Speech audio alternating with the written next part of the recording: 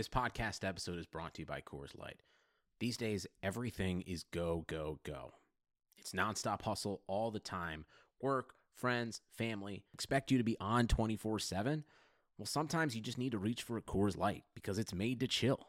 Coors Light is cold lagered, cold filtered, and cold packaged. It's as crisp and refreshing as the Colorado Rockies. It is literally made to chill. Coors Light is the one I choose when I need to unwind. So when you want to hit reset, reach for the beer that's made to chill. Get Coors Light in the new look delivered straight to your door with Drizzly or Instacart. Celebrate responsibly. Coors Brewing Company, Golden, Colorado. Hey, this is Megan Rapinoe. And I'm Sue Bird. We've decided to turn our crazy IG live show into a podcast for your listening pleasure. Enjoy the show. A Touch More. New episodes of A Touch More drop Tuesday only on the Blue Wire Podcast Network. Be sure to subscribe to the show on Spotify, Apple, or anywhere else you listen to podcasts. Golden Edge Podcast is sponsored by STN Sports from Station Casinos. STN Sports is the only sports betting app you need this season. Sign up today and get a new sign-up bonus of up to $50.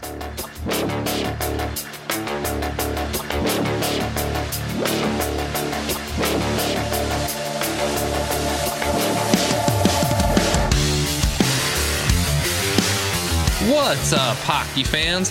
This is the Golden Edge Podcast, still in quarantine, the podcast where the Las Vegas Review-Journal talks about hockey. I am Ben Goetz of the Las Vegas Review-Journal, one of your Golden Knights beat writers, joined on the line by my colleagues Dave Shane and Adam Hill. We have so much to discuss today, guys. We're going to go through just a bunch of different hockey topics because a fair amount of just, kind of fun little nuggets have happened within the past week. But first, we got to discuss the big nugget. Adam went down to Florida this past weekend for a UFC card because, Dana White decides that the rules that apply to other sport events don't necessarily apply to him. Adam, how was sunny the Sunshine State? Yeah, you know what? I thought I was just going to Disney World, and then it was closed. So I was like, I guess I better go cover some fights. It was weird. No question about it. Traveling was, I'll say this, traveling was glorious. Nobody on flights. Airports are empty.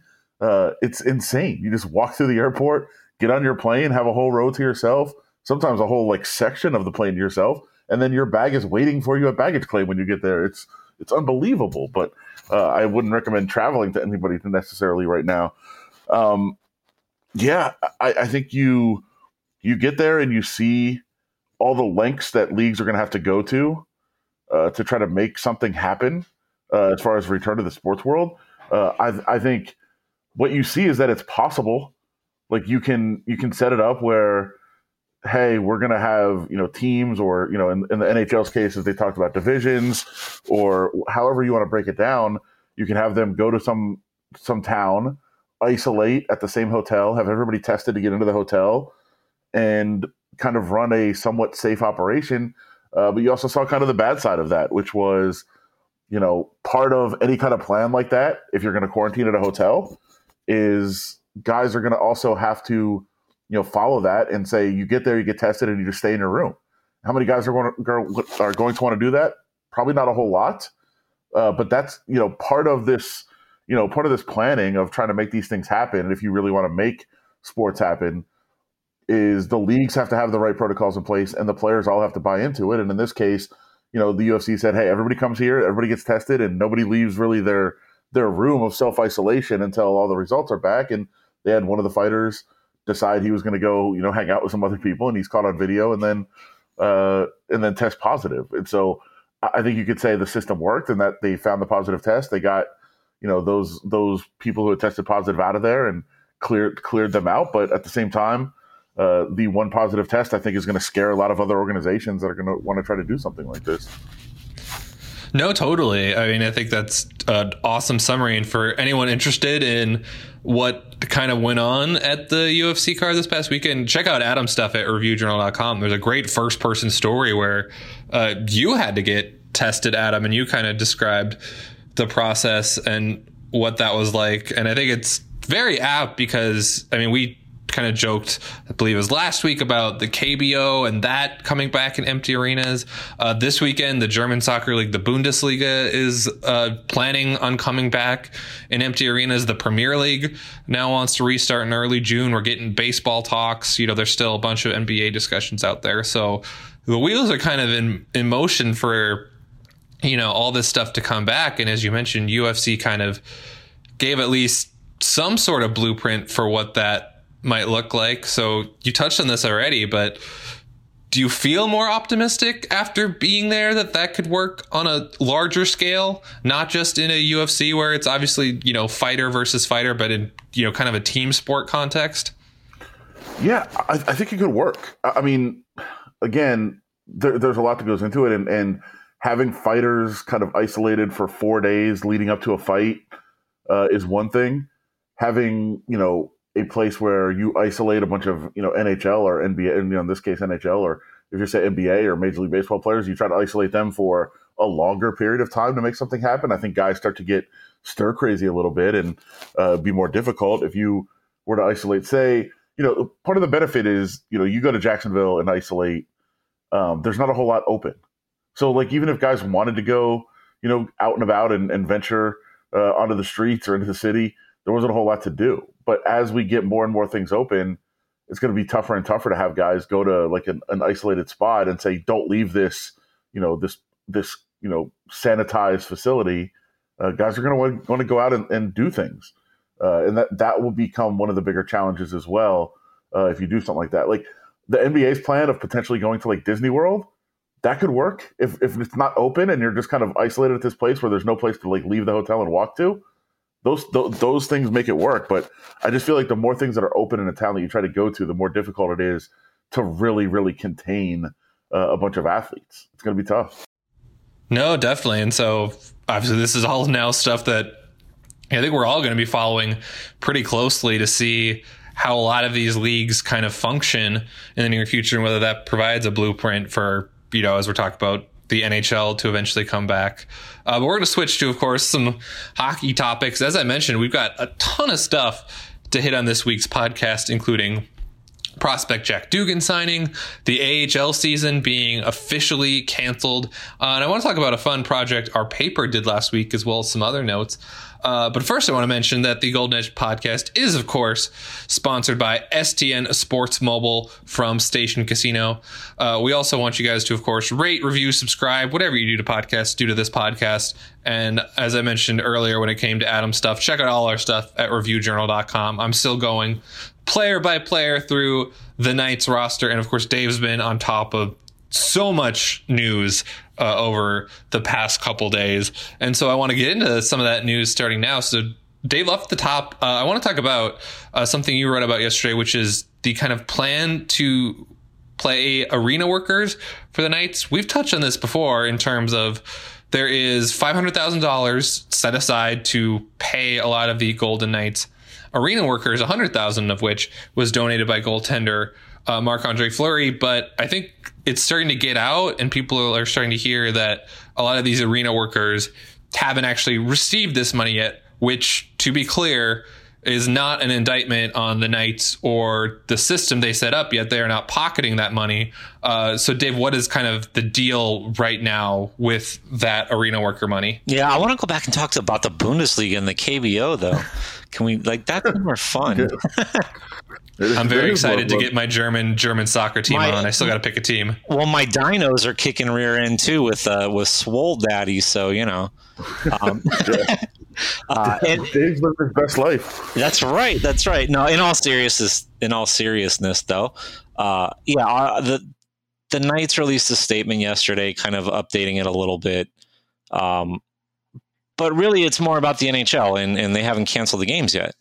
Everything's set aside, and we'll kind of see if things maybe could happen this week. Maybe early next week. We'll see. A lot of it just depends on the NHL kind of officially declaring that the games aren't canceled. But we've seen some movement from some other teams. The Bruins had some activity in terms of ticket holders and offering credits, refunds, and that sort of thing. So there's obviously, some some movement toward the realization, I think, that fans aren't going to be allowed into the arena. It's just hasn't become official yet. But again, like you mentioned, Ben, it's not an indictment on the team. They're, it's not like they've backed out on the commitment or anything like that. They're just waiting for okay, from the team from the league. And I do want to point out one thing about that, though. Like, you're 100% right on everything you're saying. My feeling is that the league is not doing this because of this. So I think the league is not calling off the games officially because in a lot of places they're holding on to money and they're holding off on making certain payments.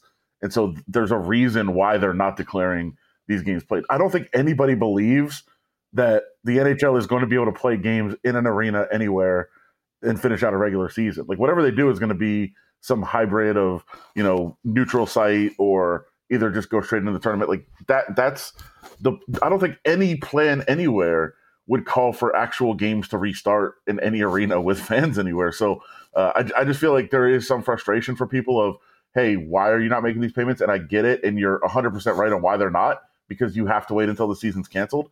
But I think people would just want them to say, okay, whatever regular season was supposed to be there, that is canceled. Whatever comes back is going to be a hybrid. And then some of these payments can be made, which would be helpful to people. And I think that's where a lot of people are. And I think that's fair. I think that's understandable. Certainly. I think just to defend the Knights, I guess, a little bit, let's maybe make sure the frustration's directed in the right spot, right. Directed at the NHL and things like that, sort of, the actual entities that are holding this up as opposed to the Knights and things. Yeah. Totally. So to piggyback off what you guys are saying, I was going to touch on still nothing on any sort of official restart plan from the NHL, as those guys just mentioned. The scuttlebutt sure seems to be that the plans are trending towards the regular season being over and just going to a modified playoff format because, as we've talked about for a while, the worst teams in the league, the Los Angeles Kings, the Red Wings, it just doesn't make sense for them to be off for 3 months, come back for only a couple games, and then be off again. So it sure does seem like the final format for a restart, whenever that gets decided, will include some kind of modified playoffs. Now, how many teams that will ultimately include is still up in the air, but that things certainly seem to be moving in that direction. And Adam, as you were saying, I think that kind of adds to the frustration of the regular season not being called off. If it sure seems like we're headed in that direction, and it would sure help a lot of people financially if we ended up just doing that. Another item that we should address is there's still no official announcement on whether there'll be an early draft or not. This is something we've touched on the last couple weeks. We thought we would get news on this by the time we recorded last week. We didn't. I thought we might have news by the time we recorded this week, and we still don't have it. So who ultimately knows whether they're going to end up moving the draft into early June or not? One thing we should touch on, Dave, because you talked to Golden Knights general manager Kelly McCrimmon, is the Knights are not actually necessarily opposed to the draft being early, which is kind of contrary to, I think, most teams' feelings on this. Yeah, that's kind of the feeling I got, or at least they're okay with whatever the NHL decides to do. I'm sure their true feelings, they'll probably keep that to themselves, whether it's, they want to do it in June or whether they want to do it after. But certainly when Kelly McCrimmon and I discussed it, he was okay with it. I know George McPhee was on the radio with our, close friend Brian Blessing and, basically said the same thing. There's not going to be any whining from the Golden Knights about it. I mean, when you really look at it, if you're going to really, really, really break it down, if the Golden Knights end up with 24, which based on points percentage is where they would end up. Now, what's not 100% clear, I guess, is if the league goes back to kind of a format that they use now where like the division leaders or winners, I guess, would be bumped toward the end of the draft. I don't know if they would do that. If they just go straight on points percentage, the Knights are at 24. But potentially, if they make a run in the playoffs and then if the draft is held afterward, they could end up with, I guess, what would be a lower draft pick, 28, 29, 30. If they win it, 31.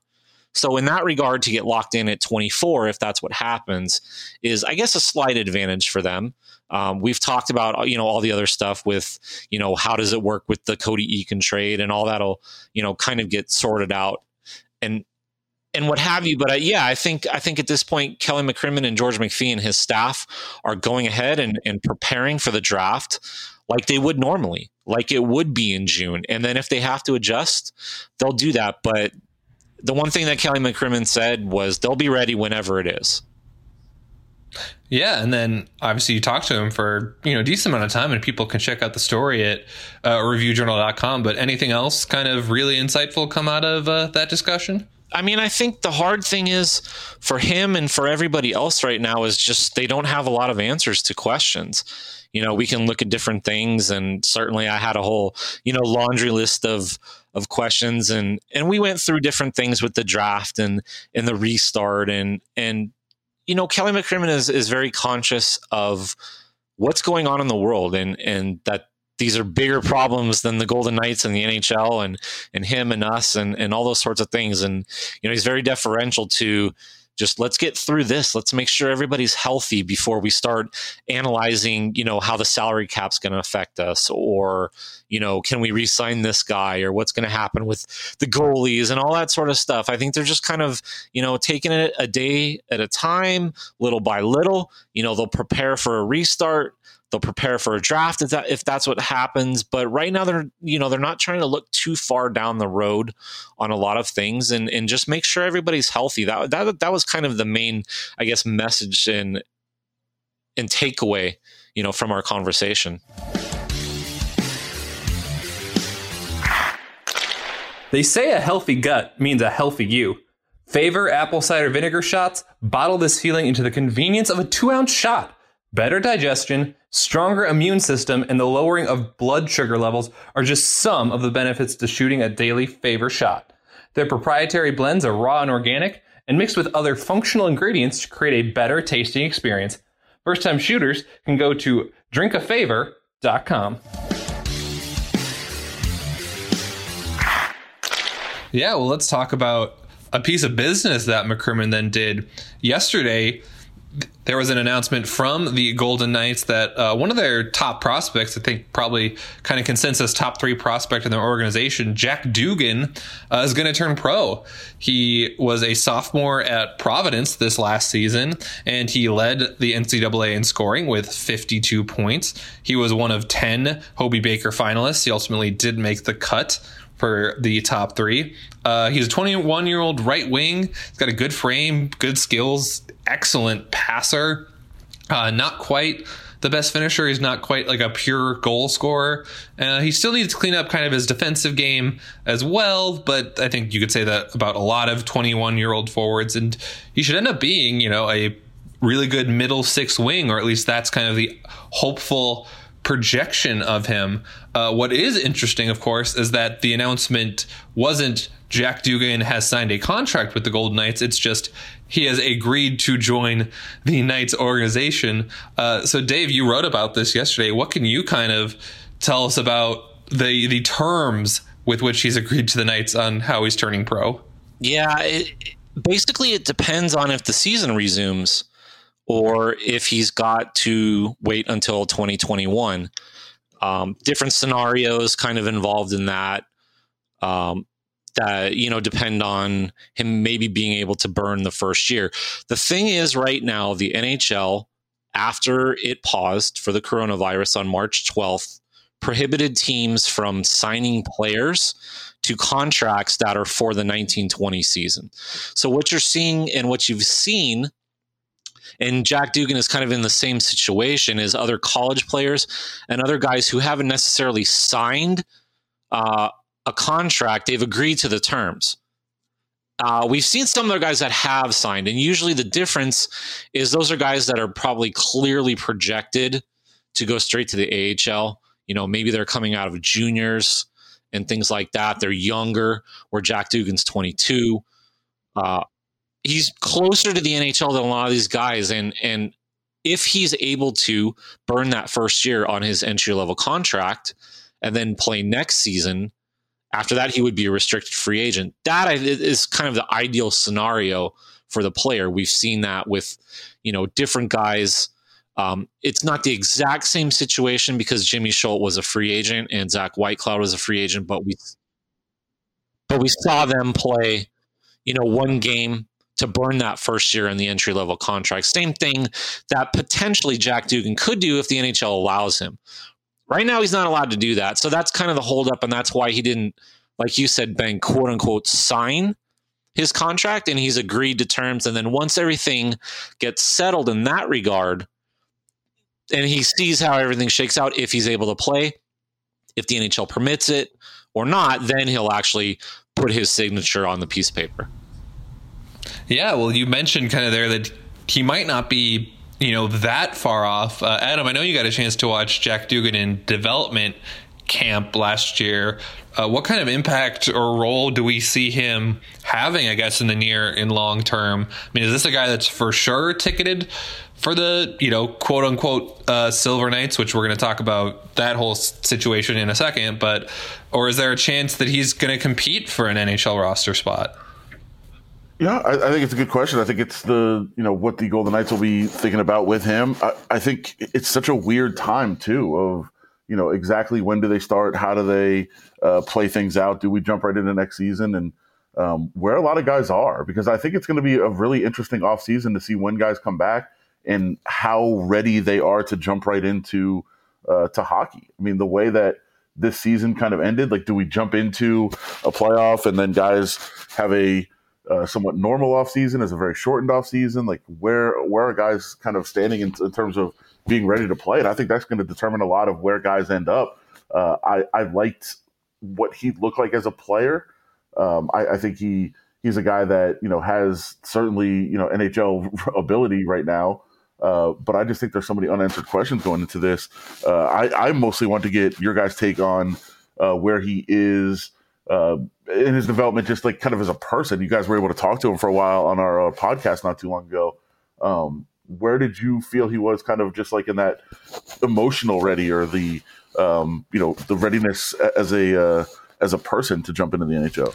Yeah, people can check out that episode. It was about a 10-minute chat with Dugan in January when he was here for the Fortress Invitational College Tournament. He scored the winning goal in the shootout there, by the way. It was kind of a perfect scenario for him to, kind of shine in his future home rink, or at least what he hopes is his future home rink. From what we were able to gather in a pretty limited interaction with him, and I can just toss it to Dave after. I mean, he seems to have a pretty good head on his shoulders for a young kid. I mean, he was only a 5th round pick, which I guess we haven't mentioned yet, but he was a 5th round pick in the Knights' first ever draft class. So he's not a guy that's had a lot given to him. He wasn't, necessarily ticketed to be college hockey's leading scorer, to be kind of a guy that the Knights were coveting pretty hard in terms of wanting to bring into the organization this season. So I think that kind of shows through how he plays and his attitude of, he knows he has to keep getting better. He knows he has a lot of areas that he needs to work on in his game, and he's willing to put in the time to make those improvements. And so I think, that attitude should serve him pretty well when he gets to the pros. What do you think, Dave? Yeah, I mean, I think it's easy to kind of say this in retrospect and look back on it, but it felt like when we were having our conversation with him and kind of that whole weekend, that him turning pro was pretty inevitable, all things, being equal. And obviously, the situation changed, and at some point I'm going to talk to him this week. I can plug that a little bit, and folks can read about that and maybe have a little bit more insight into his decision. But I think he knew he was close to being pro ready after this season regardless. I think he wanted to try to make another run for the Frozen Four. I think he, wanted to see if he could win a Hobey Baker. Some of the voting with the Hobey Baker is a little funky.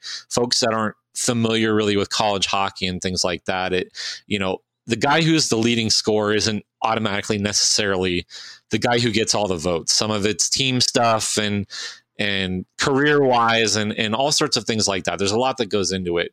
And Jack Dugan clearly, performed at that level. The other side of it is he was an older college player. He's somebody that played juniors for a year after he was drafted. He'd actually been passed over in the draft for a year. So he was drafted in his second year of eligibility, then played juniors, and then played college hockey. So he's further along in terms of maturity, Adam, and kind of development. He's kind of been through it. He's ready to go in that regard. He's an articulate kid. Ben, like you talked about, he's got a chip on his shoulder, and I'm interested to see kind of how the Hobey Baker snub, I guess you could say, him being a finalist, but not one of the Hobey hat trick, which is the top 3 for that award, whether he carries that into pro hockey, and whether that's something that maybe he can use as a motivation. Nothing wrong with that if it is. Dugan will have at least a couple places he can go when he starts pro hockey, but one of them will not be Chicago, because the Chicago Wolves era, at least in relationship to the Golden Knights, is officially over. The AHL canceled its season Monday, which ultimately was expected because that league is just, even more gate driven than the NHL. So coming back without fans didn't really make much sense. But the Wolves were in their last kind of year with the Golden Knights because, of course, the Knights are trying to move an AHL team here locally in the Las Vegas Valley, ultimately to Henderson, but they want to play in Orleans Arena for a little bit. The Wolves, we should mention, were in line to make the playoffs this year, so it's a bummer for all the players on that team who won't get a chance to win the Western Conference again. They actually had a really bad start, but then Coach Rocky Thompson kind of adjusted and got them to turn it around a little bit. But ultimately, I think this is kind of a bummer of a way for that relationship to end, right, Dave? Yeah, a little bit. I mean, I think everybody saw it coming just in terms of, once they bought the San Antonio franchise, it was obvious that the partnership was going to dissolve. But I suppose, you'd like to see, like everybody else, maybe let them have one more run, see if they can, go somewhere in the playoffs. You never know. Once you're in, anybody can win it. But I think I'm not going to get too sentimental about it because I think everybody kind of saw it coming. The Wolves as an organization will probably hook up with Carolina Hurricanes. They'll be fine. They'll continue to go on. And the players that played in Chicago will play here. And everything will, kind of continue on. So in that regard, it's not like the franchise folded. It's not like Chicago lost its hockey team. I mean, I guess if anybody's going to feel sorry for anybody in that regard, let's feel sorry for San Antonio, because they actually did lose their hockey team, and that's what's coming here. But yeah, I mean, it's not the way anybody wants their season to end. It's not the way anybody wants, a partnership to end with, something kind of standing in the way, I guess, of completing the season the way that you normally would. But, everybody's kind of in the same boat right now with the pandemic. And I think everybody's kind of understanding in that regard that, you move on. It was a good 2+ years. They made a Calder Cup final. They won 2 division titles. So certainly it was a successful relationship for the time that it lasted. We should also mention that just because the AHL season is over doesn't mean all the player seasons are over either. I mean, the Toronto Maple Leafs have already mentioned that they're going to have select players from their AHL club, the Toronto Marlies, around whenever the restart happens, just in case of injury, potentially a player getting COVID-19, what have you. I mean, that's always common around playoff time. You have quote unquote black aces that stick around just in case of an emergency. And so I assume you'd see a lot of the Knights kind of young prospects that are with the Wolves would also come back and be with the NHL team if a restart were to happen. But one last topic I want to hit up with you guys before we get out of here. One of our designers at the Review Journal, John Hornberg, had a really, really cool idea. He loves talking about the Knights, and he executed this really cool project from a couple days ago. It's called Never Were Knights, and it basically goes through the 11 players the team selected in the expansion draft that never actually got to play for the team. There was a lot of kind of side deals the Knights made to take guys they really didn't have any intention of putting on their roster, and then they just kind of ended up flipping them right after. So if people want to check this out and remember the names of all these characters, It's at reviewjournal.com. I really encourage taking a look at it. But I want to go through and talk about our favorite Never Were Nights. And I'll start because for me, this is easy.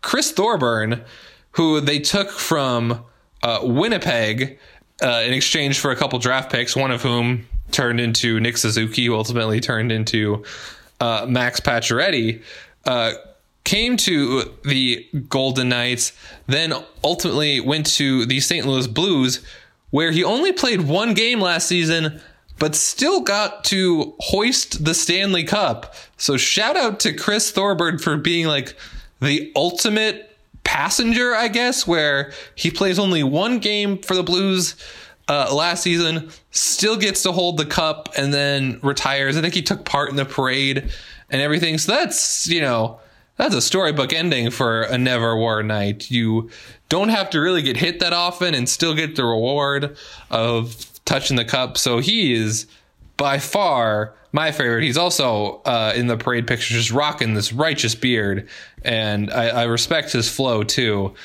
So that's for sure my pick.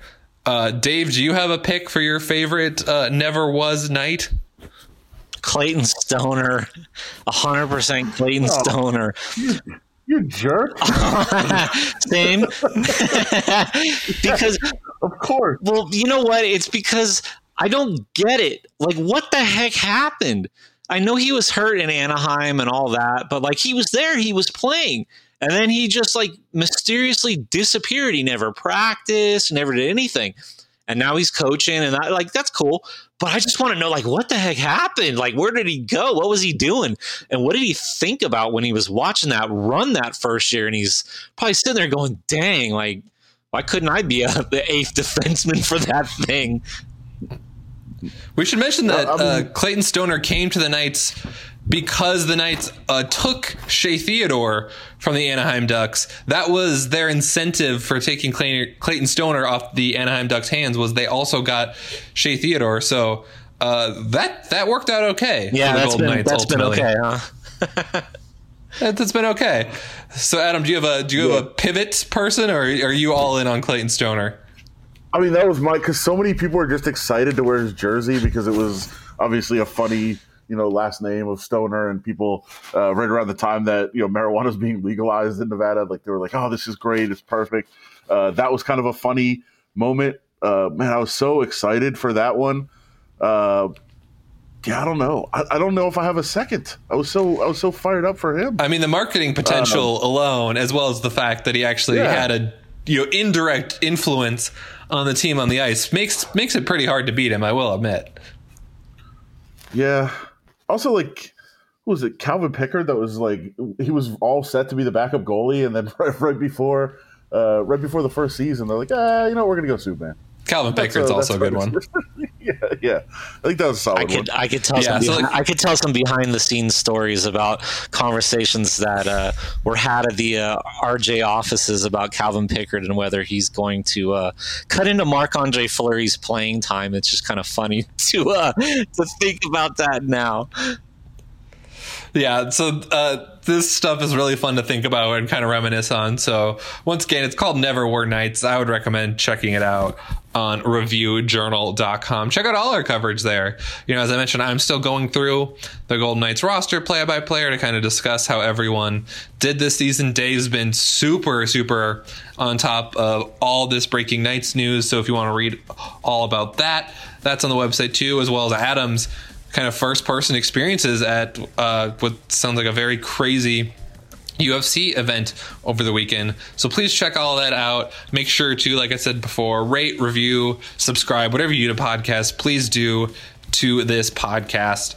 We want to thank SDN Sports Mobile from Station Casinos for sponsoring us.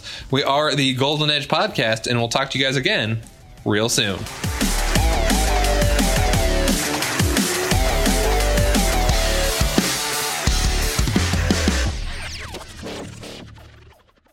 Sugar Ray Leonard, Roberto Duran, Marvelous Marvin Hagler, and Thomas Hearns. Legends, whose four-way rivalry defined one of the greatest eras in boxing history. Relive their decade of dominance in the new Showtime sports documentary, The Kings, a 4-part series premiering Sunday, June 6th, only on Showtime.